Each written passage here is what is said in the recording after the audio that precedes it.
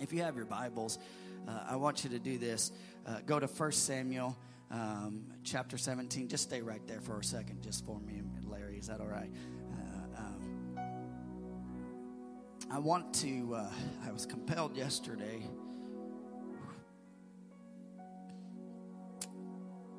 I want to start a series today, and I hadn't intended on signing. You say, Pastor, you're a big crybaby. I am. I love God.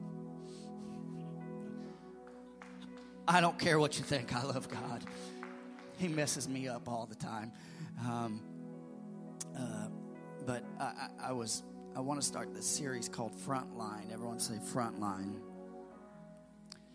The battle is not in the back, but the battle's in the front. And I believe as the body of Christ, we are to be up in the front of the battle, not in the back of the battle. Amen. I believe the Lord goes before us, but I believe that God has positioned us and God has given us authority through His name, and so we got a lot we can stand on. 1 Samuel chapter 17. This is a, oh man, most of you know this bit of scripture, and most of you have heard this in Sunday school or children's church. Probably one of the most taught Sunday school lessons of all time. David and Goliath, right? And when you say 1 Samuel chapter 17, my ears perk up. I already know that's the story of David and Goliath. But I believe there's some truths in this bit of scripture that we can glean out of this scripture to help us as the people of Christ not be people who fight from behind, but fight on the front lines. Amen? And so 1 Samuel chapter 17, verse 47. This is David speaking here, and I don't want to really focus on what he says at the beginning of this verse. It is important. We'll come back to it. But what I do want to focus on is this portion right here where it says for. It says this: for the battle is the, say it out loud, for the battle is the, oh, when you're in the front line of the battle, what you have to know as a child of God, this is not your battle, it's His battle already. And He will give you into our hand. So verse 47 says this: and all that is in the assembly may know that the Lord saves not with sword and spear. How many know that the Lord doesn't need man's things to accomplish His goals, but He can do it the way He needs to, for the battle is the Lord's. Everyone look at your neighbor, say, for the battle is the Lord's. Amen. Let's pray. God, I pray today, Lord, that you would just use your, God, use me how you see fit today, God. I am just your vessel, God, nothing more. And God, I pray today, Lord, that your Spirit would lead and guide us. God, I pray, Lord, that breakthrough would happen in some people's lives. God, I pray, Lord, that there would be a tenacity of the Spirit of God in this house, Lord, that would give us the boldness and the strength, Lord, and the courage and the faith, Lord, to stand up to the enemy, God. God, the enemy has been wreaking havoc, God, on so many lives and so many things. Today, Lord, we stand with you, God. You are enough. It's what we just sang. You are enough, God. So we stand next to you, God, knowing that you will accomplish and do what you said you would do. In Jesus' name we pray. And everybody said, amen. Amen. So I want to talk to you about this, the front line. And thank you, Larry. Thank you. Come on, let's give all our musicians a hand. They did a good job today. Our worship team, phenomenal job today. I want to talk to you about the front line, and I want to talk to you specifically about keeping the faith. It's no secret, okay? It's no secret that the most dangerous place in any battle is what? The front line, where the battle is, where the fight is. Matter of fact, when I played football, I never was an offensive or a defensive lineman, but coaches would always say that's where the battle is won, right there on the line of scrimmage, right there, the front line where the collision happens, where two powers or maybe three powers, they collide in conflict. World War I. was where trench warfare had come to one of its highest points in our known modern history. And oftentimes, they would build these trenches and these networks of trenches, and the enemy would be about 50 yards away in another trench over there. And the process of that frontline battle was slow, and it took a lot of time sometimes to gain just a little bit of ground. But this is what we have to know. The front line is where the fighting is. It's where it is, all right? And oftentimes that's where the most casualties happen, right? Or on the front lines at times. So spiritually speaking, we as believers often want to retreat from the front lines. It's a little bit much to be up here on the front line, so I feel like I need to step back. I feel like I need to let some other people go up there and be on the front lines. Can I tell you today that God has called you to be on the front lines, all right? God has called you to be on the front lines. I'm talking spiritually speaking here. I'm not talking physically. But God did not call us as believers and Christians just to sit back and stay out of the fight. All right? Spiritually speaking here, God did not call you to sit back and stay out of the fight. Oh, man, some of us say this, let it be someone else's problem. Sometimes, as the people of God, we have to fight this good fight, spiritually speaking. And I think the church at times has become weak in our efforts fighting the good fight. 1 Timothy 6:12, Paul says this to Timothy. He says, fight the good fight of faith. You know that transcends to you today. That's not just written for Timothy. That's for you today. Fight the good fight of faith. And what happens is, in order to fight the good fight of faith, you got to put yourself on the front lines to fight. Amen? And so it's important. I remember in high school, there was this girl that I liked, and we used to have this thing at lunchtime. We had an open campus where we could leave. How many know what I'm talking about? This generation, new generation, don't really know that much. But we used to be able to walk off the school campus. I didn't have my license, but I could walk to little restaurants that were a couple of blocks away. We had a short amount of time. And I'll never forget this girl that I liked. She told me before lunch one day, she said, I want to go to this place for lunch. And I was like, okay. And I thought, oh, man, I'm going to have a date with this girl, and this is all going to be great. She goes, because there's supposed to be a fight at this particular restaurant. And I thought, and I said, listen, I told her, I said, listen, you do not want to go watch this fight. She said, no, I do. I want to watch this fight. I said, I promise you, you do not want to go watch this fight. What? She said, Pastor, are you afraid to fight? No, I'm not afraid to fight, but I've seen some pretty bad fights in my days, okay? And I remember we went across the street at lunchtime, and we're over there, and there's, you know how word gets around high school, and there's probably 100 students sitting there waiting, and this girl's sitting there, and this girl comes across the street, and I kid you not, she does this. She grabbing her earrings out, and she has just got that swagger like she's coming. And these girls collide right on the sidewalk, and they start fighting. And while all this is going, this is your pastor over here ordering. I'll take a cheeseburger, and I'll take a French fry and a soda, and this fight's going on behind me. I turn around and look, and this girl's got one girl by the hair, and she's like busting her head on the concrete, and I'm just sitting there going, my goodness, I just want my cheeseburger. And then the cops, I hear the cops coming, and everybody runs, you know. And the little girl that went with me over there, she looked at me, and she was crying. She goes, she was really hurting her. And I said, what did you expect? You said you wanted to go to a fight. Here you go. That's why I don't know what you were expecting. I just wanted to have lunch. But Ephesians 6:12 and 13 says this. I love this bit of scripture. For we wrestle not against flesh and blood. Listen, it's not a fight against man versus man. Listen, our fight is against the devil. Our fight is against the devil. I'm going to look at your neighbor and say, our fight is against the devil. But against principalities, against powers, against the rulers of the darkness of this world, against spiritual wickedness in high places. Wherefore, take unto you the whole armor of God. Everyone say the whole armor of God.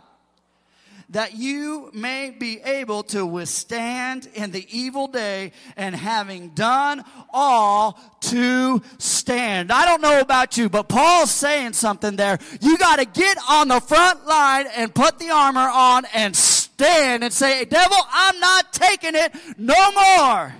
Some of you need to get the spirit of Popeye. I've had enough and I can't take no more. This verse tells me that my adversary is the devil. The battle that I'm walking in is one that is spiritual in nature, not necessarily physical. And we're to be in the fight, on the front line, not in the back. Everyone say, not in the back. All right. And some of us want God to change our situation, but we're not even close to the front of the fight. God help me, but we're not in the front of the fight. So let's talk about one of the best Sunday school stories that we can glean from, which is David being on the front line in the battle. And if we are to remain in the front line, listen, we cannot settle. Here's number one right here. Point number one. You can't settle for a stalemate. What is a stalemate? I was telling my wife a little bit about this last night. She said, "What in the world is a stalemate?" And I said, "You know what a stalemate is?" And she said, "No, I don't." You know, one of the things, I'll explain it to you like this. It's when you have two opposing sides, and neither one is winning, and neither one is losing, and it's just there. Right? And we're not designed. I am too competitive for a stalemate. Listen, the worst thing that the NFL did was make it where teams could tie. Boy, I heard, boy, that was a resounding amen in this house. Because there's no winner and there's no loser. You get a half win and a half loss there. Listen, there ought to be a winner and a loser. Can I tell you something? There is a winner, and that winner is Jesus Christ. Listen, you are a winner because you have Jesus Christ in you. So don't settle for a stalemate. Look at this, 1 Samuel chapter 17, verses 1 through 3. It says this. It says, "Now the Philistines gathered their armies for battle, and they were gathered at Soko, which belongs to who?" So the Philistines were already in territory that was not theirs. They were in Israelite territory and encamped between Soko and Azekah at Ephes Damim. Verse 2, "And Saul and the men of Israel were gathered and encamped in the valley of Elah and drew up in the battle against the Philistines." Verse 3, look at this. I want you to notice something about this bit of a battle. "And the Philistines stood on the mountain on the one side, and the Israel stood on the mountain on the other side, with a valley in between them." So they're both standing their ground. But this is, it's interesting because for 40 days, the Philistines sent out their warrior, who is Goliath. Everyone say Goliath. All right, I wish Tyler Oh, there he is. He's right there. Oh, Tyler Calver, stand up. Stand up. Listen, if there's anyone that looks like Goliath in this house, it's right there. All right, you can sit down. But there, every day they would send out Goliath. The Philistines would send out Goliath there in the valley. And he would, every morning and every evening, he would taunt the warriors of Israel. "Come on out. Let's fight. Let's go. Bring it on." Now, Scripture tells us that Goliath was 6 cubits, and that's about 18 inches, and he had 6 cubits and a span. A span is like, I guess, this. I was kind of trying to research that. So we can kind of conclude, we don't know exactly how tall Goliath was, but we could conclude that he was about 9 foot, give or take, 9 foot 6 inches. How many know that is tall? When I hug Tyler, I am hugging his belly button. It's true. But Goliath's even taller, and he's intimidating. Can I tell you something? If we magnify the enemy, he'll seem bigger than what he is. Oh, man, come on. But this is what we know about Goliath. His coat of mail, or this like T-shirt made of metal, of bronze, that Goliath wore, many scholars believe it weighed anywhere from 150 to 200 pounds. How many know that's a heavy shirt? And so he would wear that, and his helmet weighed about 30 pounds. That's a heavy helmet right there to be wearing. So this guy's already added 280 pounds. And the scripture says that his spear weighed, it says so many shekels, but 25 pounds was the end of his spear, was what the metal portion of his spear weighed. How many know that that's heavy? The shot put is 16 pounds. So imagine that, 9 more pounds, and this guy's a big guy, and he could thrust and throw this spear. So he's a strong guy. He's loud, and he's a trained warrior, and he's intimidating to say the least. And listen, if you look at the name Goliath, and we do a lot of word searches and a lot of understanding, but Goliath's name literally means to strip. And what the adversary wants to do is to strip your joy, is to strip your peace, is to discourage you, to make you quit. He wants to take what God has given you and steal it and strip it from you. And that's what Goliath did for 40 days. He sat out there and taunted the people of Israel. And 40 being this, the number of testing. The number 40 in Scripture, when you see it, is the number of testing. See, the children of Israel were in the wilderness for how many years? 40 years. Being tested out there in the wilderness. Jesus was in the wilderness fasting for how many days? Oh, come on now. Come on, somebody. Being tempted and tested. Listen, if you feel like you're in a wilderness season, a 40-day wilderness season, can I tell you something? You don't have to submit to what the devil's doing. Jesus has given, he told us there, he gave us a perfect example. You know how you beat the devil? With the word of God. 3 times. 3 times the enemy came, and Jesus said this, "It is written. It is written. It is written." You know what he told the devil? "You are a big, fat liar, pants on fire." And sometimes you're in the battle and it seems like a long test and it feels like a stalemate. Anybody ever been there? No winner, and you feel like, God, I feel like I'm not making any ground. I feel like I'm not doing anything. And here's the thing. The enemy doesn't have to defeat you, but the enemy can get you in a stalemate to keep you from gaining ground. And you'll never win the battle not gaining ground. Or even if you're not in the fight. So notice this, the Philistines were in Soko, which belonged to Judah of Israel. And the enemy, one of the first things the enemy wants to do is to come in and set up camp in your territory.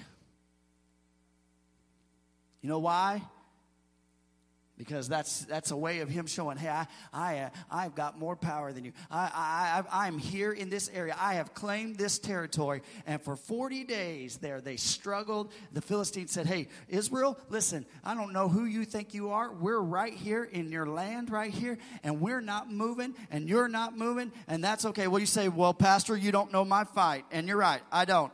But I know this, if you keep listening to the roar of the enemy and Goliath, he will strip you from victory because you are afraid to get in the fight. I need some help today. Amen? The devil wants nothing more than to stop your prayer life. I'm going to pray. I promise. Tomorrow I'm going to pray. Oh, don't just wait and watch. The devil will send someone to send a phone call about the time that you were going to pray, right? Come on now. Oh, he wants to discourage you from the house of God. Those people don't love you down there. Oh, that's a lie. Oh, then they don't want you down there. That's a lie. The enemy will speak those things and he'll strip you of joy. And he wants to keep you in a stalemate. See, you gotta. I love this because David, here he is, and his dad sends him, and he's just a shepherd boy. His older brothers are there on the front line, and his dad says, "Hey, will you go and take some supplies to your brother? Take this bread to your brother. Take this cheese to the captain because." Kind of a bribery so we can take care of my sons a little bit. And so basically he is the first Uber driver. He's taking food to the front line of the battle. And so he is going there. He's taking a pizza, an unmade pizza right there, cheese and bread. And so he's going there to the front line battle to take these things. And when David gets to the battle and he sees Goliath taunting and calling out and cursing God, he gets a little bit indignant on what's happening. I don't know about you. He sees the stalemate and he's like, what is going on here, guys? Do you hear what he's saying? And they're like, yeah, we hear what he's saying. And I love David's response. And he's like this, who does that guy think he is? Who does that guy think he is? Cursing Israel and cursing God right in this moment. And some of us need to get our mind made up and look at the devil and say, who do you think you are? Your lies? No, but the word of God says about me matters more than what you're saying about me. Oh, but here's the thing. They were listening to the roar of the lion. And he's saying, David's saying this. He's talking about my God that way? No, you're not. That's not right. You can't do that. I'm not going to stand for it. I'm not going to let you. This is our land. This isn't his land. What are you guys doing? Sometimes we need that wake-up call. And this is what I say. This is what my hope is today. That the spirit and the boldness of David would rise up in you. Would rise up in this house. That we would be able to speak to the enemy and tell the enemy what he is. And call him out for the lies that he tells right then and there. See, you say this. Oftentimes we can say this. What if we said this about our kids? Maybe your kids are going down a bad path. But what if we told the devil, these are not your kids, these are God's kids?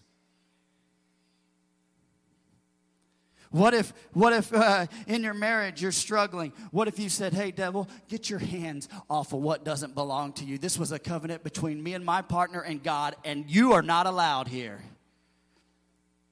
Come on now. What if you said, hey, this is my future. This is my health. This is my home. Devil, get out. Enough is enough. Why are we just standing here in a stalemate?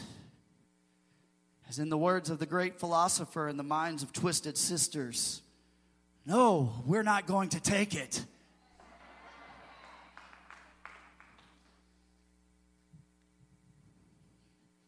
And that's where we see David in that moment. I'm done. I can't stand that this is a stalemate. Why have we been sitting here for 40 days? Why aren't you guys doing anything? Why aren't you moving? Why are you letting him mock God? Why are you letting them take territory that is not theirs? Will somebody stand?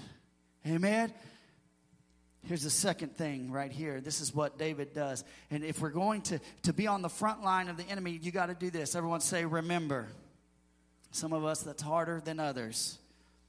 Remember the goodness of God. Look at this, 1 Samuel, verse 17:33. And David, he says this. He says, I'll get to this. I'm going to paraphrase up to this because there's a lot in this bit of scripture here. But David, he's there, and he's upset. And he's like, well, why are you guys letting him talk to him? And David's older brother says, hey, listen, you go back and watch your sheep. You're in a place you don't know what you're talking about.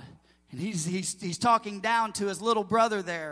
And he's saying, you aren't allowed to. And I love David's response. It's like, okay, I don't care if you're listening to me or not. I'm going to turn my ear this way. And he begins to speak, and Saul hears. And he begins to say these things right here. And he says, and it says this, and Saul said to David, you are not able to go against the Philistine to fight with him, for you are but a youth. Everyone say, but a youth.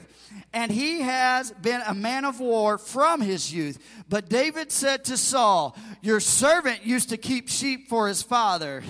He's talking in the third person. Your servant used to keep sheep for his father. And when there came a lion or a bear and took a lamb from the flock, I went after him and struck him and delivered it out of his mouth.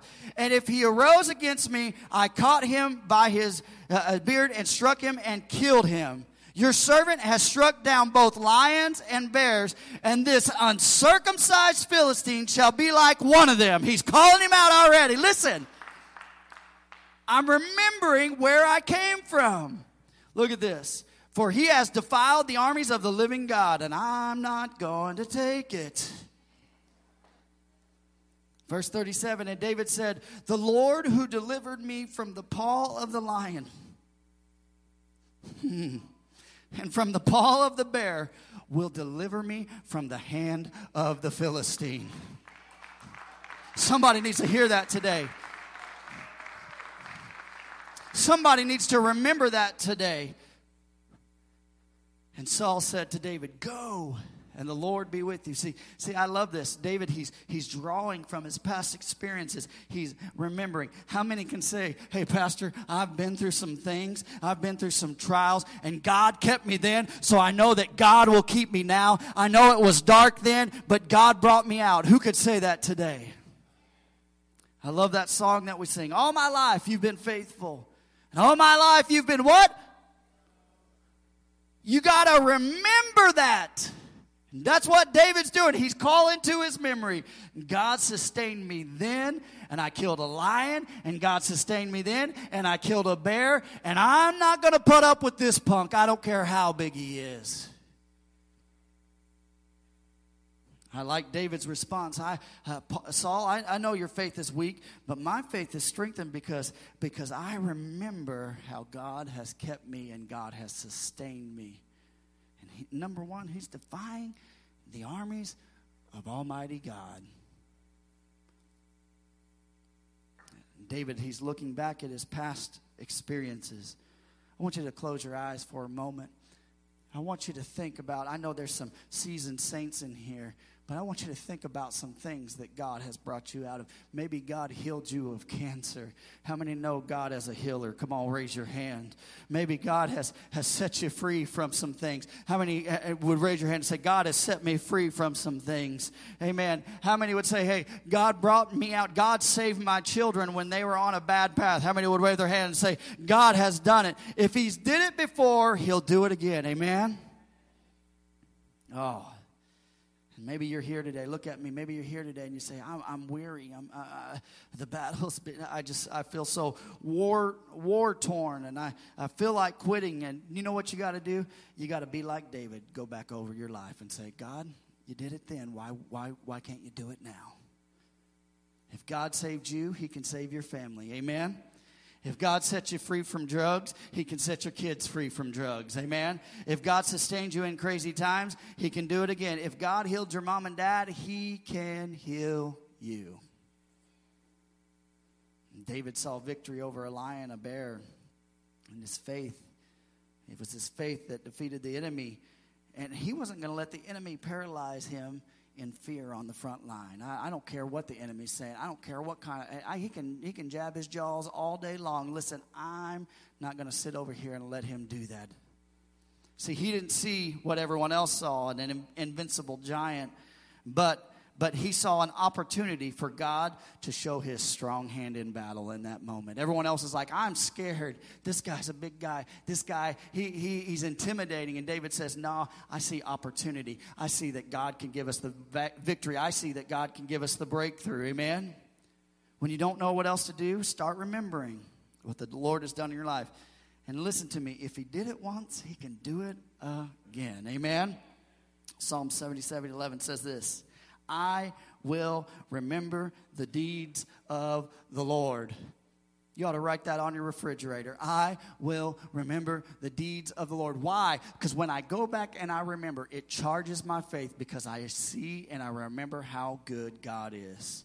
And it says this, yes, I will remember your wonders of old. Psalms 97:12 says this, rejoice in the Lord, O you righteous, and give thanks to his holy name. Come on, I don't think we'd be out of order if we lift our hands right now and just begin to give God thanks in this house.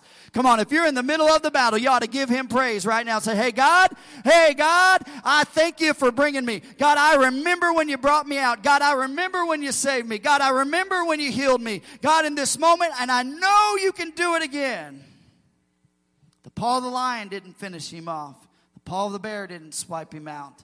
The hand of Goliath won't strip his faith and paralyze you in fear. Everyone say, remember. Number 3 right here, and I'm going to ask the worship team to come. Listen to me. I love this one right here. The battle is the Lord's. When I'm talking about getting to the front line, you got to remember who has won the battle, who is leading the battle. The battle is the Lord's. 1 Samuel 17:38-40 says this.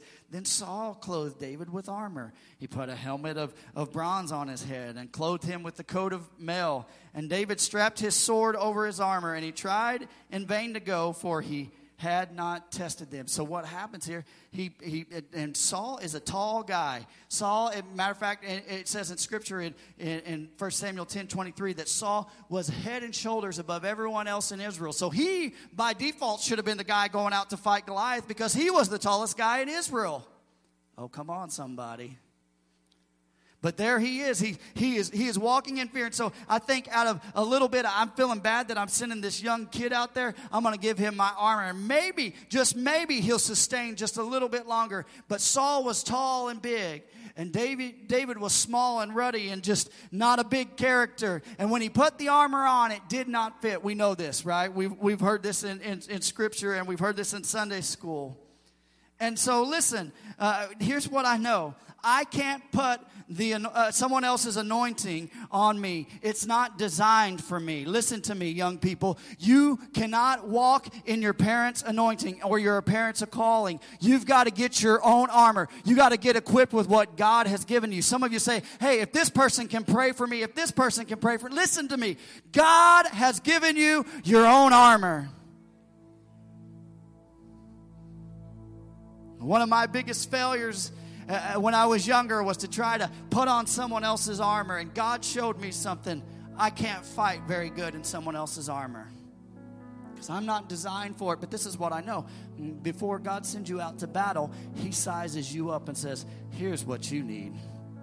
You'll be swift. You don't need bigger. You need smaller because you'll be swift in battle. You'll be fast in battle. Scripture says this. Then David said to Saul, I can't go with these, for I have not tested them. So David put them off.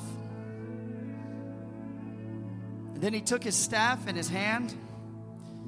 I love David. And he chose 5 smooth stones from the brook and put them in the shepherd's pouch. His sling was in his hand. And he approached the Philistine. I love that bit of Scripture. 5 smooth stones and a sling. Not armor, 5 smooth stones and a sling. You say, hey, Pastor, I don't have much. Little is much when God is in it. I don't have much. Little is much when God is in it. My prayer life's not. Little is much when God is in it. David, he steps out. And what I can tell you this, if you're faithful with what God has put in your hand, God will magnify it. God will use it. It's amazing to me. I love this bit of Scripture. Say, I don't have much. You have prayer. One of the greatest weapons we have, and Sula talked about it, is our worship. And I think sometimes in our worship, we're in the back of the battle instead of in the front of the battle, leading and charging. Prayer, our worship, the Word of God. These are things that will build up your faith for the front line. That will help you, that will lead and guide you. Look at this. 5 stones, 5 in the Bible. 5 in the Bible represents this. The number of grace. Listen to me, the battle is the Lord's. You cannot go into battle without God's grace. You can't get in the front line without God's favor over your life. See, it's by God's grace that we can even go into the battle, and it's in His strength that we can even take on the enemy. Matter of fact, Zechariah 4:6 says this, it's not by might, not by power, but by your Spirit, says the Lord. By my Spirit, says the Lord. Grace, unmerited favor from God. Getting what you don't deserve. Here, I'm going to freely give this to you. God gives us grace. Amen. It's by grace that we're saved, nothing else.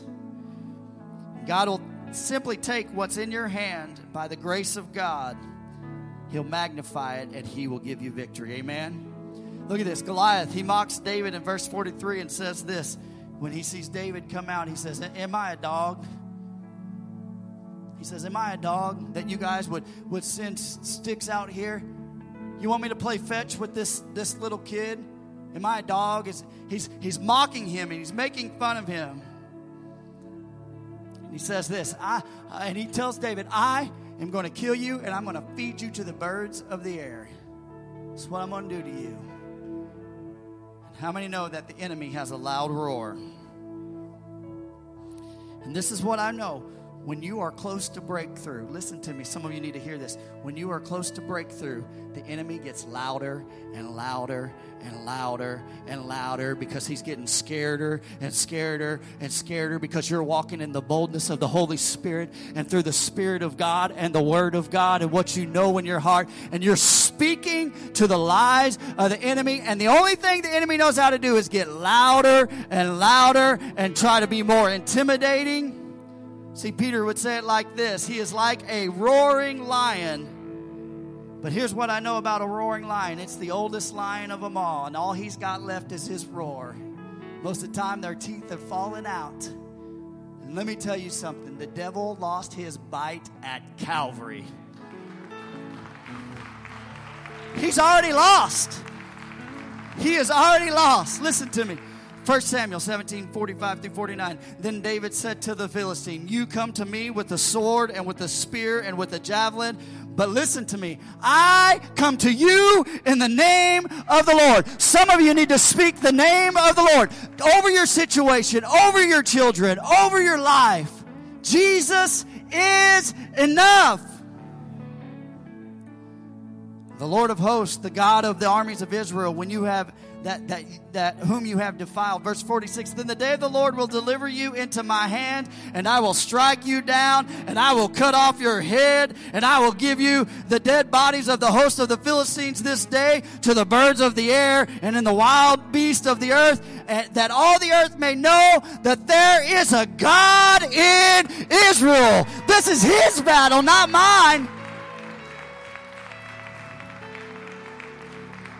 And I like it. He says it, verse 47. He says it out loud. And that all of this assembly may know that the Lord saves, not with sword, not with spear, for the battle is the Lord's, and he will give you into my hand. Come on now.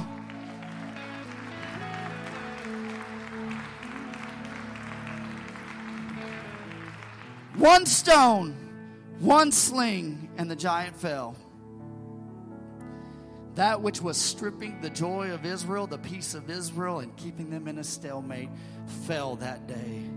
And David saw Goliath not as a threat too big to hit, but a target too big to miss. And some of you need to look at the devil and say, hey, I'm not intimidated by you. You're big, but listen, the bigger you are, the harder you fall, because Christ has already defeated you. Hear me out. Hear me out, devil. The battle is the Lord's. Everyone say the battle is the Lord's. He's going to get the victory. Everyone say it.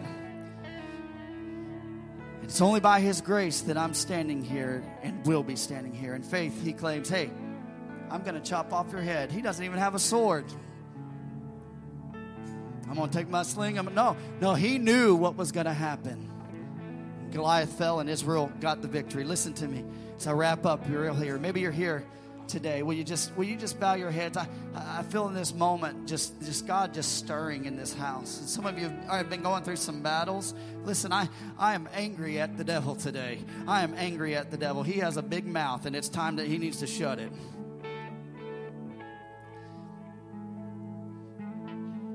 You're here and you say, hey, Pastor, I've been going through a battle. I've been in a stalemate. Or I've retreated off the front lines, and I felt like quitting, and I'm tired and I'm weary and I feel like giving up. But today I hear you. I hear you. And I forgot to remember the things that God had done to encourage my faith. And for some reason, I've been carrying this battle instead of telling myself that it was the Lord's. If you're here and you're fighting that in your life right now, would you just do this? Would you just stand? Will you just stand? Come on, just stand. Thank you for standing in this house. Thank you, Jesus. Thank you, Jesus. Come on, there are some that are fighting today. Can I just share this with you? That the devil is a roaring lion.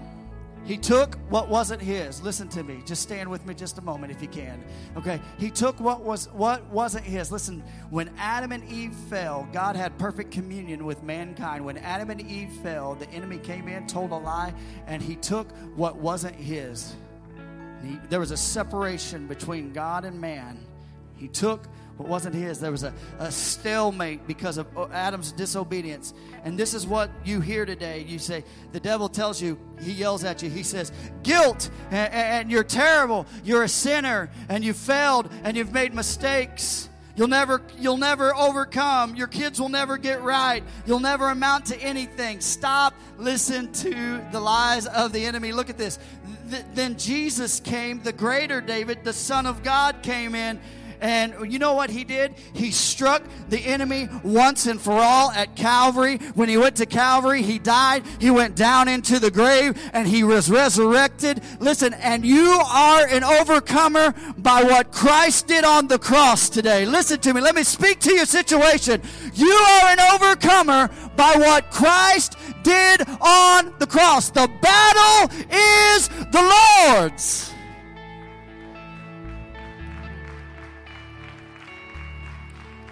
Because he has already won it. This is what I want you to do. If you'll just stretch your hands towards those standing today. Thank you for your faith. Thank you for standing today. I speak life into your situation. I speak deliverance into your situation. Some of you are fighting some hard battles right now. Some of you are weary. I pray that you will rise up as eagle's wings. I say in this season that God would turn things around.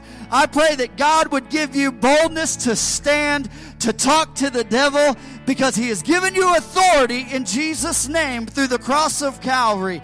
God, I pray right now, God, that the overcoming spirit of the power of Christ would compel, God, enemies to run. God, you made a show. God, you made a show, God, of principalities. You opened it, God, you make a show of those things. And I say right now, in the name of Jesus, be free. In the name of Jesus, be free. Some of you are walking on a line of addiction. In the name of Jesus, be free.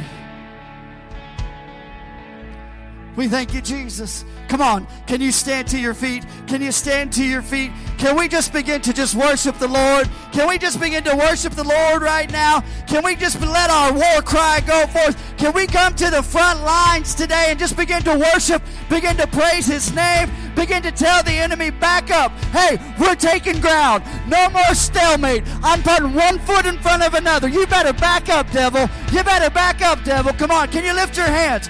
Begin to worship. Begin to shout. Begin to shout with the voice of triumph. Begin to shout with the voice of triumph. Yes, Lord. Yes, Lord. Yes, Lord. We worship you. We worship you. We worship you. We worship you. We worship you. We worship you.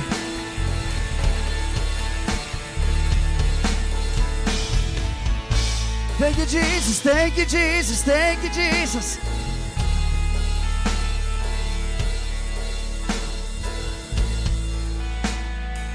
Thank you, Jesus.